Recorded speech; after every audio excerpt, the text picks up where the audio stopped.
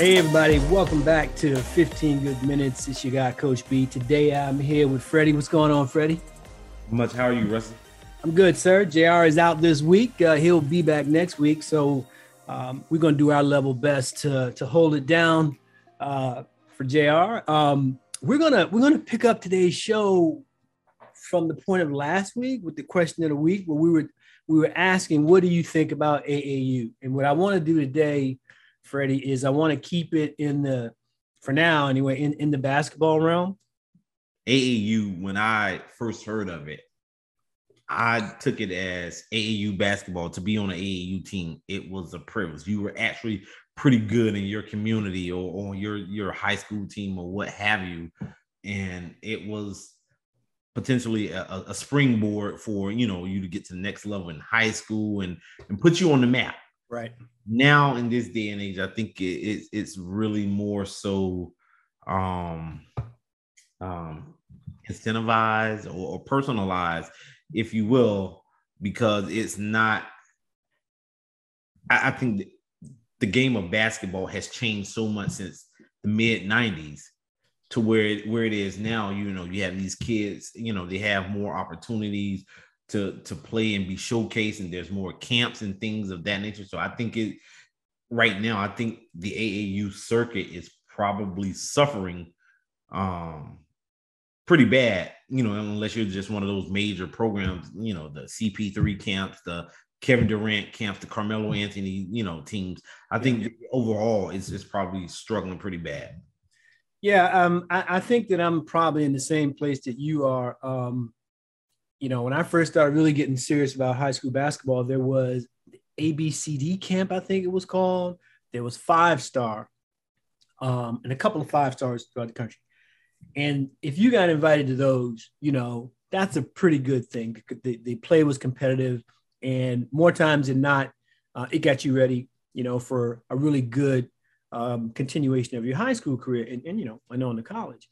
But like you said, I think it's a bit diluted now in the sense that there are so many AAU teams, and how do I say this? The level of expertise in coaching when compared to the number of teams that are playing is way off. So in a lot of cases, you end up with parents coaching. And usually it's the parent of one or two of the children that are on that specific team. When I first started coaching high school, like I said, 1 or 2 shows ago, Mark Sewell was my mentor. And he told me, he said, people are going to ask you, if you want to coach AAU. And I'm thinking, all right, well, it's the summer. Why not? And then he told me why he didn't. And he said, it's not the same as high school. There's much more. If you think that the parents are in your shit from the high school basketball in terms of, why is my child not playing and all this kind of stuff, magnify that by 200 or 300 for AAU. I'm not saying it's pay to play, Freddie. I'm saying it's you pay, and the expectation is they're gonna play. The expectation is that, yes, that kid's going to play. And it's way too many people, in my opinion, that don't have the skill set to teach your child the fundamentals of the sport. We would see it all the time. By the time I would get a 9th grader as a freshman, the parents are licking their chops. Yep, he was an AAU star of the Eastern Seaboard, blah, blah, blah, but the kid can't dribble with his left hand. He can't play good man-to-man defense. He's always hugging his guy. He doesn't understand the shell principle, how to help off and things of this nature. And then the parents are in this shock mode. And here's the thing, Freddie. I mean, it's the purpose of it, I think, is really good. I think the idea that your kid can continue to play and develop is awesome. You have to do that in any sport, baseball, football, soccer, it doesn't matter. But if you're involved in something as big as it, and this thing is huge, like, for you guys don't know, Freddie and I were just on the AAU website, and I'll put a link into the show notes. The number of tournaments is ever. I mean, they're traveling all over the place. I'm talking about Oregon, Florida, California. And so these tournaments just get made up. And when I was scrolling through, there was a box that said, you want to create your own team? Click here. I mean, have you seen that? And how do you how do you explain to a parent that really does have their kid's best interest at heart that there may be a better way to help that child develop? I think right now with the AAU as well as with other sports, I think the issue, pretty much like with anything else in the world, in society that we're in now, we're in a microwave society to where it's about here and now. I don't want to wait 2, 3 years to grow, develop, whatever the case may be. It's about production right now. And I think that's why you see such mediocre play in AAU tournaments as well as any other sports or whatever. And that's just because it's so, again, there's so many different opportunities, whatever sport you're playing, but for the sake of this discussion, we're talking about AAU basketball. Yeah. There's so many different other leagues that in programs that kids can be playing in to where they can get notoriety or whatever, or for that matter, you can YouTube it or you do a TikTok or Facebook or whatever, and you just go viral. And then all of a sudden, so I think right now it's so many different options for someone to get noticed to where I think with the coaching standpoint, from a coaching standpoint, coaches aren't, some, not all, but those that are coaches that are the parents of the kid, if you will, it's just about promoting, getting their kid film, getting them on a highlight, and you put it on YouTube, Facebook, Instagram or whatever, and it gets to this person, gets to that person, and next thing you know, Coach Calipari at Kentucky sees it, Coach Davis at UNC sees it, whoever, and then next thing you know, the officers start, flying in. And I think that's, it's not about developing the kid, teaching the kid how to dribble with both hands, how to defend, one-on-one, and how to shoot free throws and things of that nature, the key fundamentals of a sport. And I think it's the society and the world that we live in, to where everyone wants that instant gratification right here and right now, to where the fundamentals are being lost in translation. I think you're 100% spot on.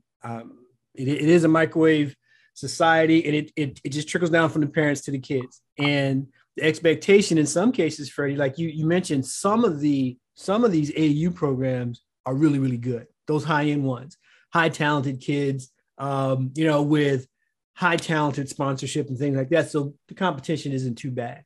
But in some cases, a parent's assumption is that because your kid was on one of those teams, you as the coach, as the high school coach, is thinking, okay, they must be good just because they were a member of that team. And it goes to your point about the expectation. I would say this to parents, take a really hard look at the programs. You have to make this decision for yourself, but what is your kid doing to better him or herself as an athlete and as a teammate? If, for example, we have this conversation every year, I'm sure you had it in football once we went through cuts. Some parents and kids would come back and say, what do I need to work on? And I would tell them. I would tell them point blank. One, you're too slow. You have to move your feet better. I will show you how to do that and would be willing to work with that kid, in the off season. But if all they're going to do after I tell them that their footwork is slow or they can't finish with the left is throw the kid on the AAU program and no one's teaching that child how to get better, I think you've wasted money. I think you've wasted time. And more importantly, you're giving that child the illusion or the expectation that maybe greatness is coming. And I don't think it will. So, thanks for that, man. I think it's an ongoing discussion. I will say this. I know coaches that do coach AAU. I'm sure you do as well. It's very difficult. And if you're a full-time varsity coach, even JV, Freddie, at the high school level, the amount of time that it would take for you after your season to put into AAU, right, it could wear you down. Yeah, it definitely can. I mean, you have to have a serious love and passion and dedication, as well as having a committed base. Yeah, to continue to carry on to doing it from preseason to in season to off season, back to preseason. You have to have a lot of support, buddy. You have to. If not, it'll burn you out really quick. And let's not forget, I mean, there's a lot of money tied to AAU. just regular AAU. If you're going to be competitive, you got to go to all these different tournaments. You know, you have to pay, you have to go out and do your fundraisers. I'm talking about the parent and the kid. It's a lot of things that are non-basketball. I'll put it that way, and it could be with others. So if any parents have success stories or others that they want to share with us, by all means, reach out. I'm going to pivot now and talk a little bit about travel, because as you guys know, like, JR's not here this week. We normally tape on one particular day of the week, but we're changing it this week because, Freddie's traveling again. I just got back from San Diego. I think Freddie's going to San Diego. So I wanted to talk about that a little bit, about preferences. When you travel like you do, do you have a system of travel, like say from the time you're going on a trip through booking the airline you get in the hotel? What are your preferences there? If I'm going for work, I will take what is the best option for work. What is the best option for work? Now, if it's personal, I mean, I'm going on a trip tomorrow to San Diego. I'm flying Soul Plane, aka Southwest. Right.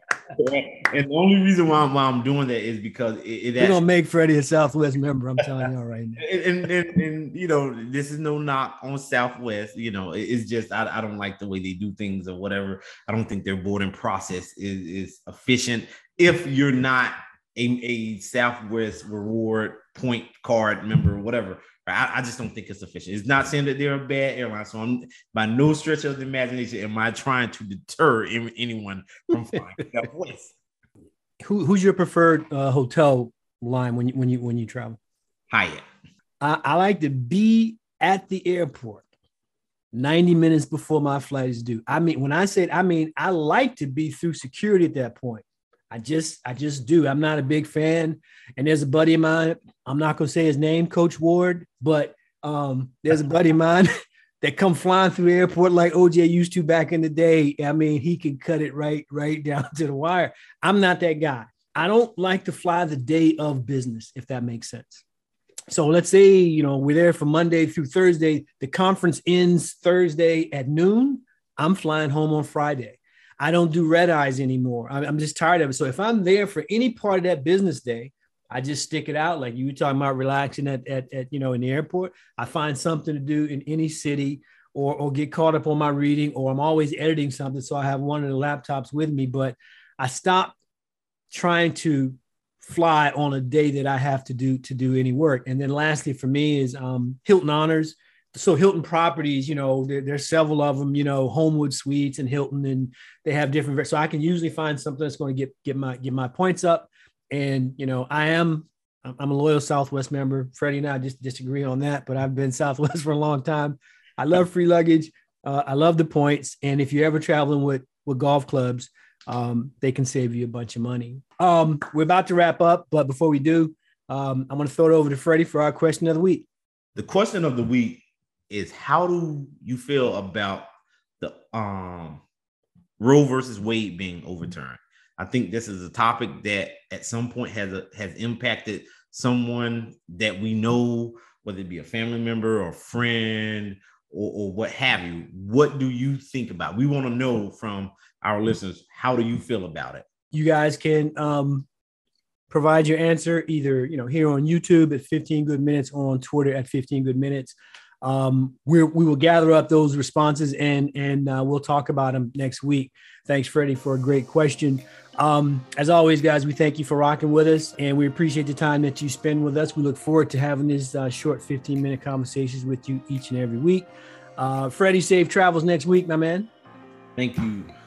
And JR, we'll see you when you get back. All right, everybody have a great week. Thanks for listening.